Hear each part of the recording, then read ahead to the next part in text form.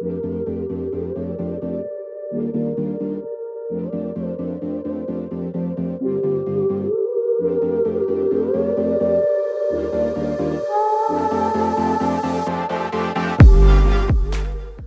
to the second season of Alternative Parenting Podcast, where we learn how to guide our kids to find their own path while supporting them in cultivating traits that will empower them to live a life of fulfillment, meaning, and satisfaction.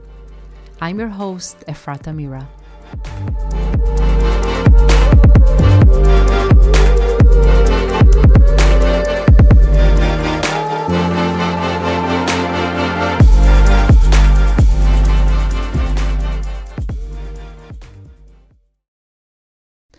Welcome back. Today we'll hear a conversation that I had with Kristina Driscoll. Kristina is the host of She's Brave podcast, a podcast that is dedicated to celebrating the stories of women who have overcome challenges and found the courage to pursue their passions and live a life full of purpose. In this episode, Kristina shares her brave story and the unconventional parenting decisions she had to make while she was a caretaker for both her son and her husband. She shows us that sometimes you need to put your ego aside as a parent and make choices that are outside of the norm, but are the best thing for your child. We talk about academic pressure and the toll it takes on kids today. We explore a different way of parenting and education that will give our kids the confidence and competence they need to live a fulfilling life and a life of well-being.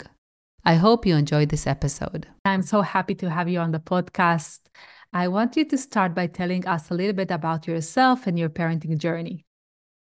Hi, Efrat. It is so nice to be here. Thank you so much for having me on your podcast today.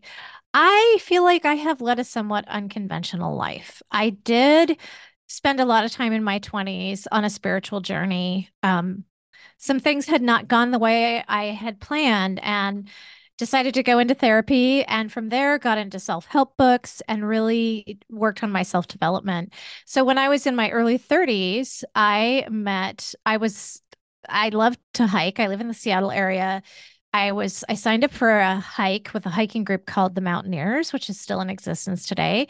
And when I drove to the trailhead, I got out of my car and locked eyes with the hike leader. His name was Bill Driscoll, and just had this magnetic pull, and maybe I shouldn't say magnetic. I mean, it wasn't just like this strong physical attraction. Yes, there was definitely, of course, attraction, but it was more like, I don't know, like, when you sometimes you're just like pulled to somebody, and I had never been pulled to that level. So unfortunately for me, that the hike trails on Mount Rainier are very narrow, with single file only. So I literally had to elbow my way to the front of the crowd and get right behind him, the hike leaders, because I was like, I need to talk to this guy. Something's going on here. And when you just like meet somebody and you feel like you could talk to them for hours, like you feel like you've known them forever. That's how it was between me and Bill. So long story short, and speaking of short, he was shorter than me. I'm 5'7", and he was about 5'5", and to add to that, he was 24 years older than me, never married, never had kids. Wow. And 6 months later, we were married. We were engaged in 1 month and married in 6.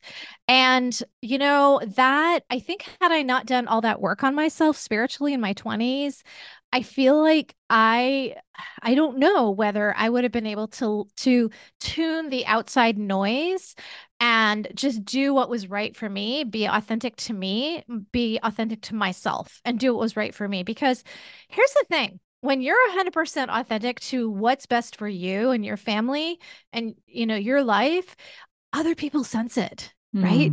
So they sense it. And they don't even challenge you on it. Like, I cannot remember a single time someone saying to me, gosh, wow, your husband looks a lot older than you, and nobody said anything to him either. And I think it's because when people saw us, especially when we were together, they got it, that we were doing what was right for us. And that was our journey. So fast forward, and 4 years later, we did have some infertility issues, which is kind of a whole nother story of itself. And my heart goes out to people with infertility, but we did have a son, and So life was beautiful and good. We lived in Oregon. And when our son was 5, my husband was developed with early onset Alzheimer's. This was a Wow. huge blow. I was diagnosed with an anxiety disorder. There's a lot around that as well, but I'm not going to get into that today. But that is part of my podcast, is why I started Cheese Brave, is that I'm like, hey guys, if I can do it with an anxiety disorder, do what I'm doing, being in the top 2% globally in less than a year, you guys can do it too. So anyway, to fast forward from there, my husband declined, and we realized that it would be better if we moved close to my husband's family, a very close-knit family. I'm still actually really, my husband passed away a few years ago now. Oh.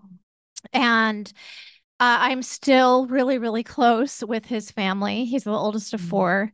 So we moved to a suburb of Seattle that was a really high tech area, but it was really, really close to my husband's family. And eventually my husband had to go under care, and sure enough, they stood up. They were there for me. They visited my husband, because it's really hard as a caregiver to do it 100% yourself if there's nobody else visiting that person, because it's Yeah. hard on you emotionally.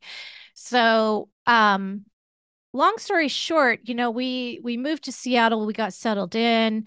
It was a big change for my son because um it's a very competitive, academically competitive environment in this suburb. And we had a lot of neighbors that work for Microsoft. And my son was basically a grade behind. Not to say that Oregon schools are bad. Honestly, they're not. I think they're absolutely just fine. But the teacher flat out told me we work a grade ahead here, and because the parents demand it, and that we also um, give out at least 2 hours of homework, even though he was only 9, Wow. because the parents demand it. And so, I had to put my son in tutoring. And by the time my son was 13, he was just miserable. He was always that outdoor kid who likes to ski, he likes to hike, he likes to bike, he likes to skateboard. Not that he wasn't academic. He's actually very academic too, but he was not at the level of a lot of these kids. And I want to kind of explain why it was so hyper academic in our area, because I'm not blaming anybody like this, but I want to I want to create more awareness around like too much academic pressure, if that makes Mm. sense. Yeah. And sometimes where it comes from, and maybe more awareness with parents that don't be like too hard on your kids, because it can backfire. And let me give you an example. I was at a barbecue with my next door neighbor. Super cool guy. I adored him and his wife, and they had a son the same age as my son, and they were friends. My neighbor told me when I came over for the barbecue to get to know him for the first time, he said, I grew up in a tiny hut in China with a dirt floor, but I was the smartest kid in my village. And so I got to go to the best middle school. And he said, I worked really hard and I was the smartest kid in the middle school. So I got to go to the best high school. Well, fast forward, he ended up coming to the US, going to school, and he has a PhD in computers. And he has this fantastic job, and a person like him, the way he views the world is you have to be the top of your class. You have to, and if you're not, you're screwed, basically. And so Yeah. for someone like him, and I wouldn't even say he was actually one of like he wasn't putting a huge amount of academic pressure on his kid. I pretty much admire him, but in general, that story kind of tells the story of probably 90% of the people in my neighborhood, and that the school that my kid attended, was that they had to be the top of their class from whatever country they came from in order to get where they are today. And so they were really pushing their kids academically to be at the top of the class. Well, as we all know, we can't all be at the top of the class. Yeah.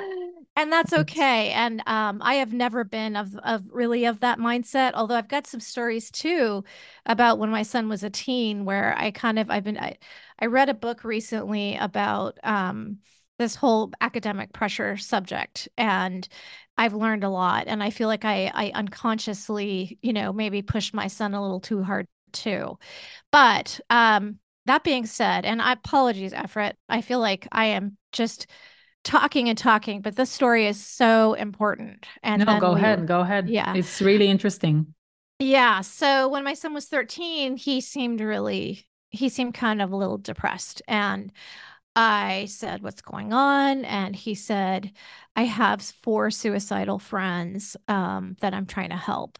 And I'm just really stressed. And I really, really want to go back to Oregon because Oregon was where he grew. He was born and raised in a small town. And it's where, he met his friends literally in baby class. And those people are still my best friends today, Oh, and tight friendships. We all helped each other out as moms, and people that knew him his whole life. And he didn't fit in, and he didn't like living in the suburb of Seattle. And I was just like freaking out, Everett, because I was like, what do I do? Because I can't really, if he and I move down there, then we got to move my husband down there. But then, all of my husband's family is in the Seattle area. They're so good about visiting him. He has a visitor almost every day of the week, pretty much, and it's not fair to him. All of a sudden, it's just me, visiting him in the care home. And so my son's happy, my husband's not, And so I called up my best friend that night who lives in Oregon. And she actually is originally from Brazil. And I told her, what was going on. And she said, "Why don't you just have him?" It was like right around spring break of eighth grade for him. And she said, "Why don't you just have him come down? Finish up eighth grade here in Oregon, in Eugene, Oregon, this town that I still love Eugene, by the way. I know you Eugene listeners are out there listening." And I have a lot of Eugene, Oregon listeners. And so, she said, "Just have him come down." She said in Brazil, we do this all the time. She said, "I wanted to be a dentist," which she did become a dentist. And I lived in a small town, and I grew up with not just family, but friends. Sometimes I lived because I needed to go to a certain school and I needed to live with friends or family. And in Brazil, we do this all the time. And she said, "Let's just give it a go. Let's try. What do we have to lose? If he hates it, he can come back." Well, he loved it there.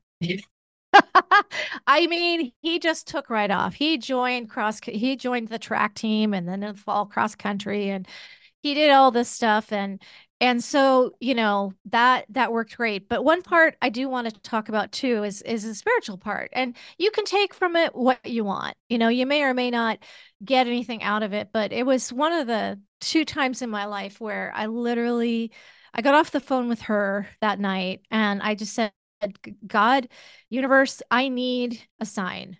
I need some kind of sign that this is the right thing to do. And I need it to be clear because this is so unconventional." Everett, what would have been the easiest thing for me to do and the most selfish thing for me to do as a mom? It would have been for me to say, "No, you need to stay here with me because I'm afraid of what other people are going to think. I'm afraid of what the Joneses next door are going to think.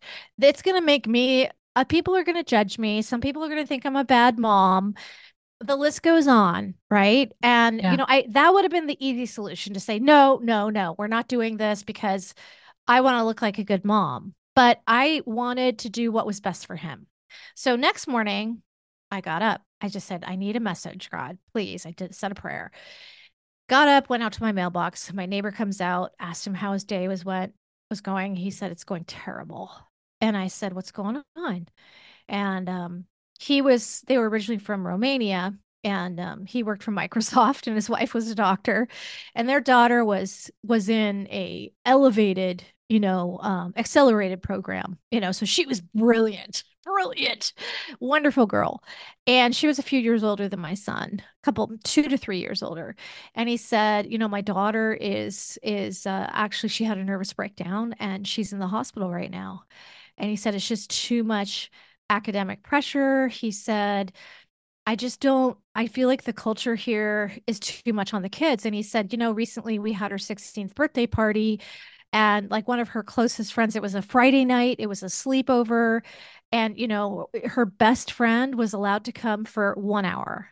And then there was a Oh, knock at the door, And the father said, it's time to come home. You have to study, Wow. and that's the kind of thing that would go on. Mm. And, and he just said, he looked at me and he said, I think we're going to move back to Oregon, because they had moved from Romania to Portland, Oregon, and then to Seattle. And he just was like, we're going to move back to Oregon.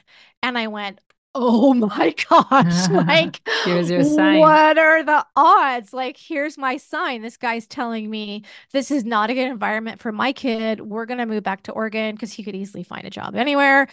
And and then I just was like, okay, I'm doing this. But I don't tell this story a whole lot of effort, because it's it's maybe somewhat controversial. I mean, what do you think? Wow. First of all, I don't even know how to begin. I wanna just start with saying that I'm sorry for your husband's loss, and this incredible journey that you have been on, so bravely, right? Like She's Brave podcast. That's right on spot. That's it really shows your decisions in life, right? Just to be brave and Right. follow your heart. And that's Right. it's really I really admire that. Um, And there's so much in this story, the academic pressure and the toll that it takes on the kids. And just the one size fits all narrative that people think that there is only one way of succeeding and that all the other ones are just going to be losers. I don't know what people are thinking. And it just breaks my heart to see the pressure that kids have on themselves today from the parents and from the society. And I think it's just incredible that you followed your son's lead and were able to take that society toll on yourself, with people thinking whatever they are thinking about you. And you just didn't care, right? You said, I'm going to do what's best for my son. And that's the most important thing. And I really, really admire that. Thank you. So thank you for sharing that story. I wanna dive deeper. Tell me more about. I was just very interested in hearing what you thought about that academic pressure and what is that toll and why is it? Why is it that people get so anxious about it? What do you think? Yeah. So I think that actually I've been doing research on it. I've been reading books about it, and here's some of the answers that I'm getting. I'll just give you it's a lot of things. So here's one example. So about 30 years ago, Yale had a 14% acceptance rate. Okay. Today, it has a 3% acceptance rate. So these schools, they haven't expanded, like obviously our population has grown in 30 years, but the school is still taking the same amount of applicants. And um, so the acceptance rate has gone down. Like my son applied to what was considered an Ivy League, well, I mean, not Ivy League. Well, kind of like what you call liberal arts Ivy League school that had a 14% acceptance rate called Colorado College. And he got in.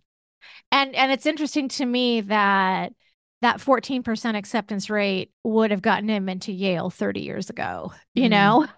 And mm, and long story, I'm not going to get into it, but he ultimately decided not to go to that school. And again, like you kind of have to ask yourself some of those questions. And part of it was, technically I don't I felt like I couldn't afford it. But also it was $80,000 a year. oh, And I said to my son, like, you know, this is $80,000 a year. So do the math, $320,000. And, you can go here or, you can go to an in-state tuition school and it'll be 20,000 a year. And you can take whatever money's left and put a down payment on a house or, do whatever. But like, is it really worth 80,000 a year? And I think the answer is no, personally. I do. Um, and I think that there is a growing, I mean, as I said, I've been researching this. There is a growing divide between the ultra rich, the poor, and the middle class is actually shrinking. And so especially like the middle class is panicking, like parents, we are panicking as a unit because we're shrinking. So it's like you're either at the top or you're at the bottom. Mm. And, the middle class is shrinking. So parents start feeling like my kid has to go to an Ivy League school. My kid has to go to a really, really great school. And it's so, so, so hard to get into these schools. Like that's just that one example of Yale is telling us how hard it is, because there's something like what, like 2,700 high schools in the US. So if every valedictorian applied to Yale, then there'd be no spots left. Do you know what I'm saying? Like, Yeah. it's so competitive now. Yeah. And so what happens is that the parents, the sports thing, like, you have to pick one sport and be really, really good at it. And that requires like 6, 7 days a week sometimes, all year round, a lot of times. Yeah. And um, the kids don't really have time to play.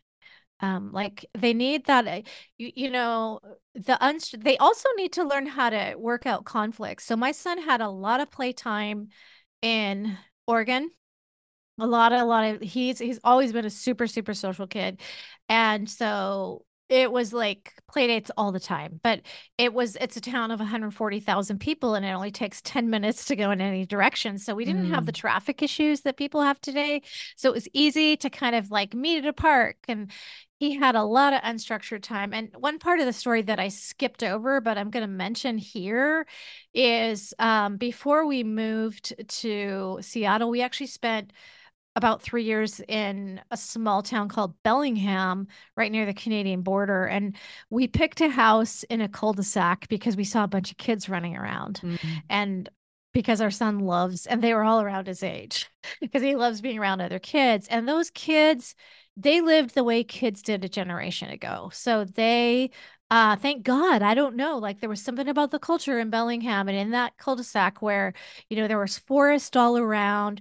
There was a dirt road in the winter. It snowed quite a lot up there. It was a road where there were no cars. They would sled from 9 a.m. to 5 p.m. I'm not even kidding you. That's They amazing. would build ramps. They would, in the summer they would there were little baby rabbits that they would capture for like an hour, and then they let it go. And they would play with the tadpoles. Played with the frogs, and there were 14 kids. And I had a trampoline. We built fires. I taught the kids how to build fires. I'd have them go foraging in the woods for twigs, and then we would cook hot dogs. So he had this very wholesome childhood until we moved to this really crazy suburb. I mean, it's not crazy. It just is. It is. It's nobody's fault. Like what I've been trying to say. What I'm just trying Yeah. to do is create more awareness around it. Yeah. And what I've been learning in the research is that as parents, we can really unconsciously even put academic pressure on our kids by when they come home with that straight A report card, being like overly excited about it. So Mm. like we're not, I mean, it's like I have realized that, wow, I think I put a lot of academic pressure on my son unknowingly. He went to it's called an international baccalaureate program. So it was a school within his school. He did go to a small high school, 1,200 kids. If he had stayed in Seattle, his high school was 3,000 students. Bill Gates has done studies where he's actually doing them, studies of how teens do in smaller high schools, because there's more accountability, because the teachers actually get to know the kids, and the kids Mm. actually perform better. So big high schools are actually a detriment to a lot of kids. And so that was another reason why I didn't really want him going to high school where we lived in Seattle. So he went to a small high school of 1,200 kids. And within that, he chose to go into an even smaller class of about 70 kids that he went all through high school. It's called an international baccalaureate, and it's very academically rigorous, and did that, So, um, but as parents, like, we can get into a pattern of praising them for their achievements. And I did this. I am guilty as charged. Like, when he was a really good runner. He actually set a record in ninth grade in long distance running for his school, all-time record. But, and it's like I was like, it's I look back on it now, Everett, and it was my ego. I Mm, didn't realize it then, but now I do. I'm like, that was my parenting ego coming out. And if there would be one piece of advice that I would give your listeners today on this recording, is watch your ego as a parent. Watch your mm, ego, because are you doing things for your kid based on your ego or what's best for them? And the things that I would get excited about were, his sports achievements, his academic achievements. I never said, like, hey, you have to get straight A's, but the pressure was there. And really what we should be focusing more on is things like praising our kids for learning to live a balanced life, like taking a break, from studies, and or them going hiking with us, or exercising just for the sake of their mental health, and praising them for that, praising them for being a good friend mm. to another friend, praising their character, praising their integrity, you know? Yeah. And so everything that I've been reading is really all about things like, one parent in ninth grade decides to hire a private math tutor for their child. That does their child need a math tutor? No, but they still want their kid to be the top of the class.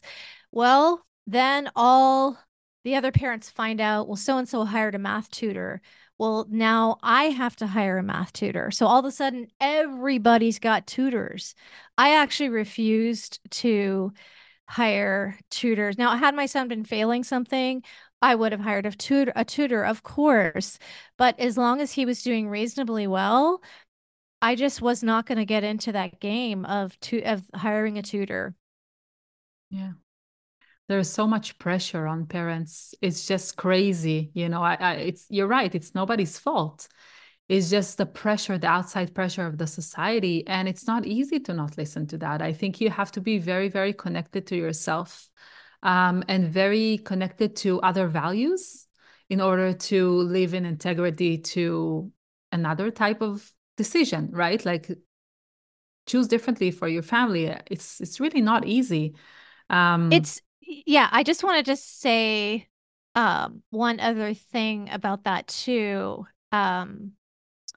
Just about the values and things like that. Like, my dad just turned 90 on Sunday, and wow.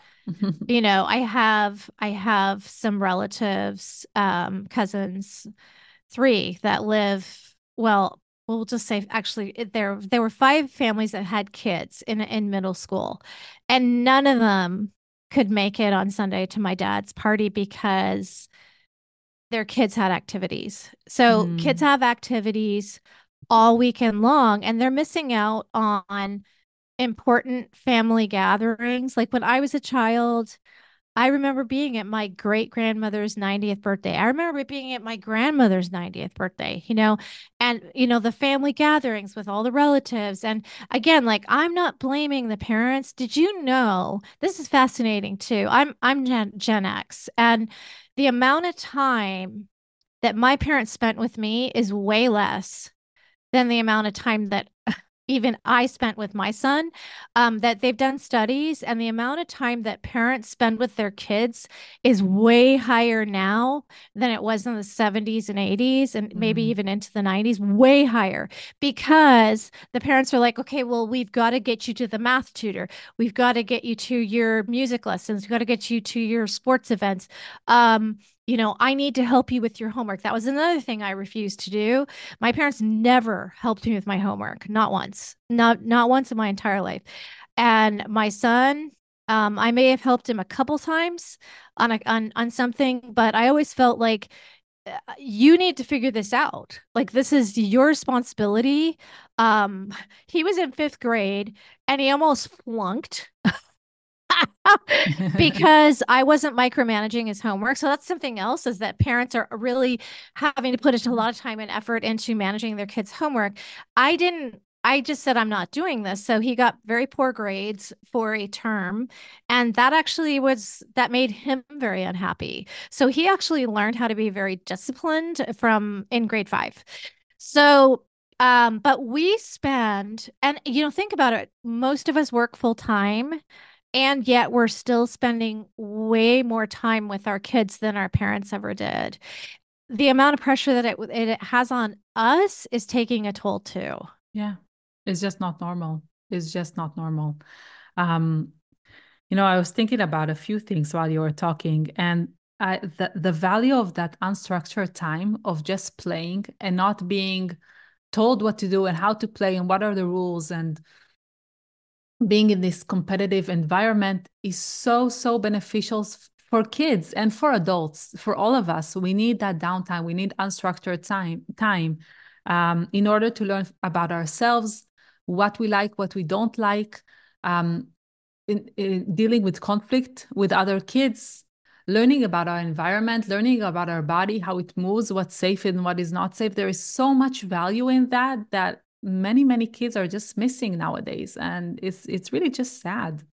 Um, and I love the term that you said. You said wholesome childhood. And I think that's so on point. It just shows how there is a whole uh, there is a whole of different experiences that as human beings we want to experience, we need to experience. And if we focus only on one very, very narrow aspect with it, which is the academic aspect, we miss out on all the other things that we can learn from, that we can grow from. We can learn about ourselves, we can learn about society, we can, all the values that you are talking about, the spending time with family. It's just it's a whole world out there, and we're just focusing on one very, very narrow aspect, a very tiny way of looking at life. What Absolutely. is life? What are we here to do? What makes us successful? What doesn't make us successful? What is success, right? It's like it's this huge question, and for some reason um our society leans towards only academic success is what works. And I think it has to do a lot with the fact that we're looking for to put a number on it, right? We to know, is it good, is it not good. We know how, if it's a good grade, okay, then we know it's good. If they attended this and this amount of days to school, we know this is good. If they went to sport and they go 5 days a week, this is good. So we always have to kind of put a number on it in order to say whether it's good on and not good. And we're disconnecting from what feels good inside, which this is something that we can't put in a number. We can't give a grade to how we feel good or to how we feel inside. Does it feel good to me? Is it authentic? Am I listening to my inner voice? Am I living an authentic life? All these questions are just being thrown out when we focus on just one way of achievement and one way of success. Yeah, that reminds me of one other story that I wanted to talk to you about. Parents nowadays are very, very involved with communicating with teachers, whereas like my parents' Mm. generation didn't talk to the teachers at all. The parents try to intervene a lot on behalf of their children. And when my son was in sixth grade, he decided to do cross country, and he was good at it, and that was in the fall. And the cross country coach was old school. He was kind of grumpy and he'd kind of yell a little bit at the kids. But when I saw, like, I volunteered for some of the events. And he was fascinating, this man, because he was managing the high jump, and the kids would have to know, like they knew what time they had to be over at this part of the field to show up to do their jump. And if they didn't show up, he'd be like, too bad, you missed your slot. And that was still like Mm. a super great life lesson right there that he was teaching the kids. But I have to tell you something funny. So when my son started cross country in 6th grade, with this kind of grumpy but I think excellent coach. He came home from school and he said, "Mom, Coach Smith, that's not his real name. Coach Smith ignores me. He knows some of the kids' names, like some of the older kids, but he doesn't even know my name. He just like ignores me." And I said, "Well, that's because you have to work hard." Although, again, like I said, if you want to be good in running, he'll start remembering your name. But that's on you. It was almost like he wanted me to call up the teacher and say that, well, you're not paying attention. Like he was kind of almost going there, where he was like, he wanted me to call up and complain that the teacher wasn't giving him enough attention. And I said, in life, you're going to have bosses who ignore you or are grumpy with you or who yell at you. And this is an important lesson to learn right now, that it's okay. Sometimes you have to get through stuff that's uncomfortable. You like running, but you don't like your coach very much. And but I'm not calling him to complain about anything. I'm not. And it was like he was kind of testing me, because I think some of the other kids, maybe, they got their parents involved with things. And another time in high school when he was in Oregon, he was like, "Mom, like, the teacher docked my grade because I was talking. Like, can you call him?" And I said, "Nope. Nope. That's on you. Like, I am not calling the teacher because you were talking out of line, and he docked your grade. That's not on me, you know?" Yeah. It's just the natural consequences of life, which are the best teachers. We Yeah. can't save our kids forever from having bad or hard experiences. And the more they get the practice when they're young, and they still have us to lean on, and they still have us to cry with, um, it's better, because then, when they grow up, they don't know how to deal with these uncomfortable situations, and they maybe won't have that shoulder or someone to help them. So I think, yeah, I think, if we just let them deal with whatever life brings their way, and just stand beside them I like while that they're analogy. Stand beside them. It wasn't like I'm like, yeah, and had it been truly something really, really unfair, yeah. yes, of course, but yeah, stand beside them, support them that way. Yeah. Exactly, exactly. You don't have to take over their life. You don't have to save them from anything. You just have to be there next to them and Mm-hmm. feel empathy Right. to what they're going through, and show them that you're there for them if they want to cry. You're there for them if they're upset, and you're there for them if they're disappointed, and you're gonna sit next to them until they feel better. And you can give advice if they want to, right? Right. Normally they don't want the advice. They just want somebody to sit with them in that hard moment, and that's it. And then they Mm-hmm. can solve their own problems. Yeah. Yeah. For sure. Yeah. So I'm wondering, what do you think, like, if we do give our kids the opportunity to deal with, life difficulties, what kind of qualities will they grow up with?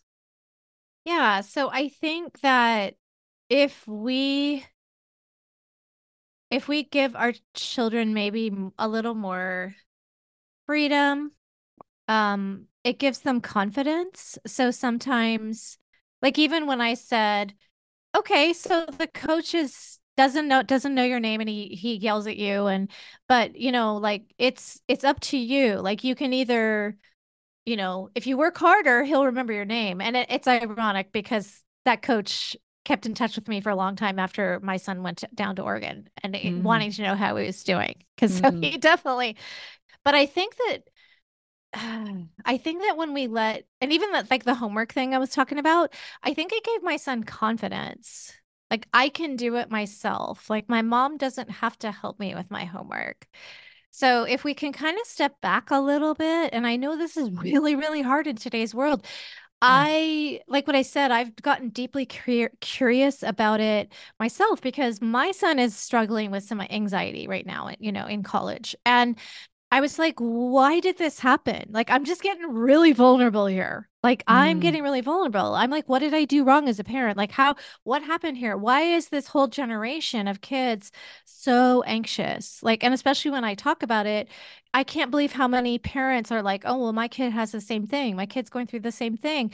And I started realizing it goes back to this academic pressure, and the kids start feeling the pressure on themselves. And, even if it's like, even if you are that parent, please don't beat yourself up. Society has, yeah. we are all doing it. We are all unconsciously just like, this is the way we parent. But if you can even just take like one tiny step back, like I look at the way my dad parented me, and I feel like he was the perfect parent. I mean, who says that? But I do. Okay. Wow. Because he was the person who was like, go for it, try it. It's okay to make mistakes. You can do it. I'm here if you need me, but go try it on your own. And I've tried to parent that way with my son too. So even if you are that parent that's like, oh my gosh, like I am helping my kid with my homework every night, Mm, I'm not asking you to just go cook cold turkey. I'm just yeah. saying, maybe like say, if your kid comes to you, say, okay, I want you to really try to tackle this for the next 10 minutes. And if you're still stuck, I'll come and help you, Mm, and the next time do 15. So I think that we could take these tiny micro steps in helping our children to become more independent. And as they gain this independence, they gain the confidence and then the anxiety lessons, you know? yeah. Yeah. I completely agree. And I think it's so counterintuitive. I mean, it's not counterintuitive, it's just counter to our society norms. I Yeah, think it's counter, very it's exactly, intuitive. yeah, I think it's yeah. very intuitive. Um, and it's actually very relieving for parents, I think, to know that, oh, this is not my responsibility. This is my child responsibility. That's a relief. We're asking parents, in adopting this new type of parenting or this alternative way of parenting, we're asking parents to step back. We're asking them to be less involved. We're asking them not to solve their kids' problems. So you have your own things you have to deal with as an adult. Yeah, We and have so much on ourselves.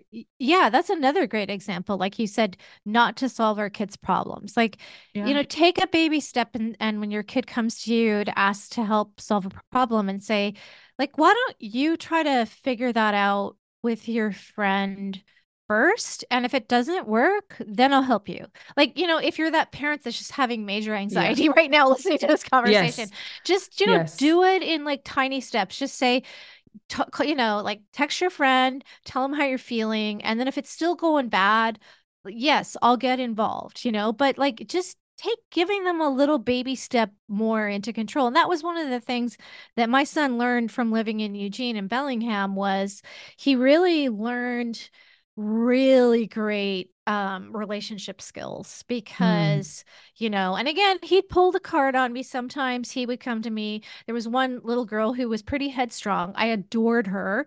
And but he and her butted heads, and sometimes he'd come to me and he'd say, Mom, Mary, that's not her real name. Mary did, said this or did that. And I said, okay, go work it out with her, and talk it through, say how you're feeling. She could ask her how she's feeling, and after a while he stopped doing that. Yes, they still butted heads. Yes, they still bickered, but they worked it out amongst themselves. Yeah. Yeah. We have to give them tools. We have to give them the tools, right? Mm-hmm. So Yeah. our job is to give them the tools, but let them figure out their own way in the world. We give them the Yeah. tools, we give them the skills, but they figure out on themselves, because they can learn theoretically how they need to deal with conflict, but they're not going to really learn until they deal with conflict by themselves. Yep. And I love the idea of taking tiny steps towards this approach. Like give your kids 10 minutes to work by themselves in their homework, and then give them a little bit more time and a little bit more time, and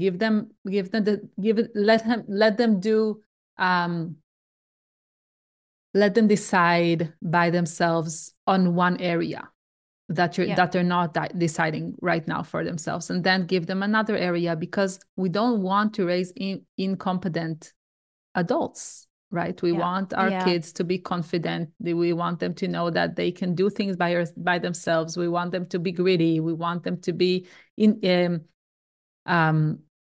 mature and independent. So we can't control their way up to adulthood. We need to give them the freedom so they will become the fullness of who they are and who they are able to become. I love that. That is like so well said. Thank you.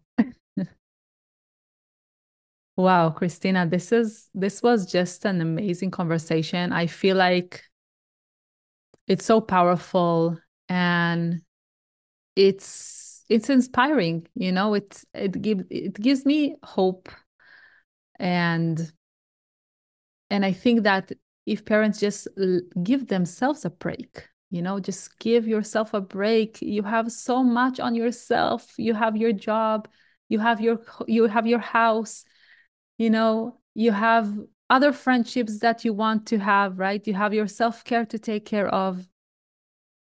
You don't have to work so hard as a parent. You actually don't have to work so hard. If you take care of yourself good, your kids are going to be fine. And I just want to add, please don't beat yourself up. I want to say Yeah. that to your listeners. Please Yeah. don't beat yourself up if you are doing things the way pretty much everybody's doing them. You're just doing we are tribal creatures. We lived in small villages, and in little communities 2,000, 5,000, 10,000 years ago. And if we, kind of broke out of the mold, sometimes that could be a death sentence. That could mean that we were kicked out of our tribe and that was the end of it. So we tend to want to fit in. We tend to want to do what other parents are doing. So please don't beat yourself up because you probably are doing a lot of these things, but also know that there's another way and it's not going to happen overnight. It's going to take a year or two or three or more, but you can gradually make these little incremental changes and help your kids gain that confidence that they're going to need for their life. Yeah.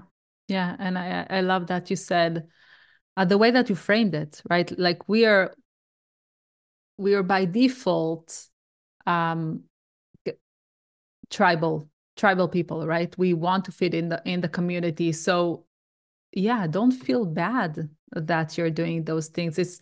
And I think that the more conversations like this we put out there, the more people will understand that there is another tribe, that maybe I can't fit in with another type of people or another type of parents, or just this alternative way of thinking. So you're all doing the best you can. We're all doing the You best know, we can.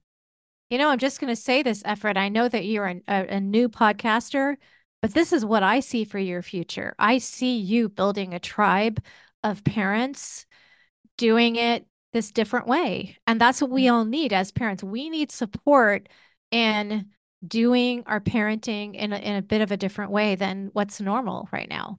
Yeah. Yeah. This is actually in the making while we're talking, because I'm part of Fantastic. a community of incredible people who see education in a different way, and who see parenting in a different, and we're building something different. And I it's love just it. I'm it's so happy to hear that. yeah. Yeah. It's just it's phenomenal. There are other options out there. Yeah. So thank you so much, Kristina. This was such an interesting conversation. I really appreciate your time. Thank you so much for having me on your show, Efrat. What a brave journey Kristina has had. Here are the main takeaways from the conversation.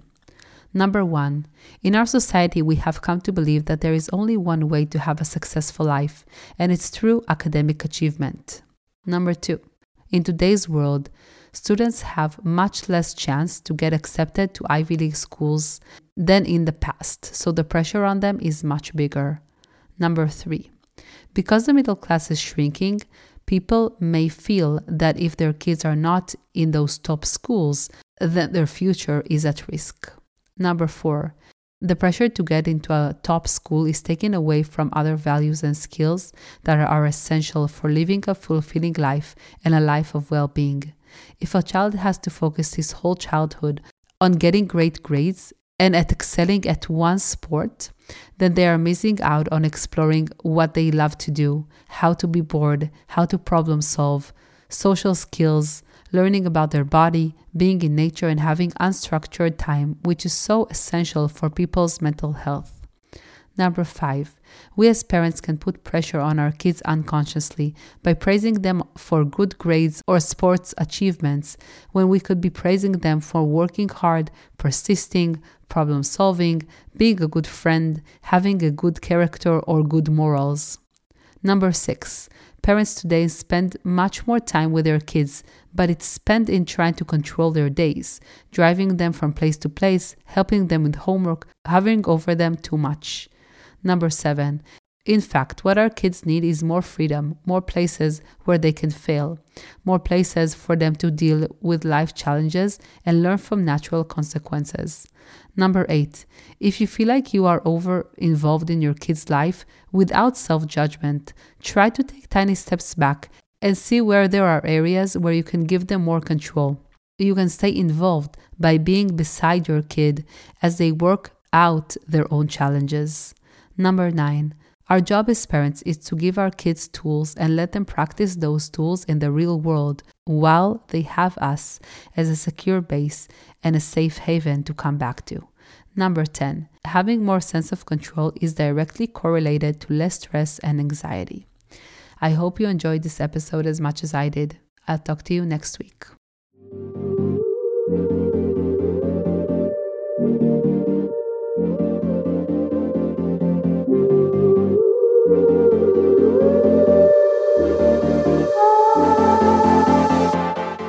I hope you enjoyed this episode and was inspired to make small shifts in your parenting that will support your kids to bring forth their full potential while living a life of ease and well-being.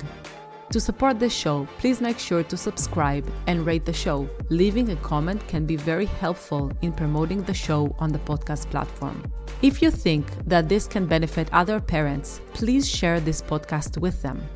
I invite you also to follow my Instagram account, Alternative Parenting Coach, and join my private Facebook group, Alternative Parenting, where I would love to hear your thoughts about the episode, what you learned, what inspired you, or what you didn't agree with. Your feedback is extremely valuable to me, as we are all in this process together, living, learning, and evolving. Thank you again, and I'll talk to you soon.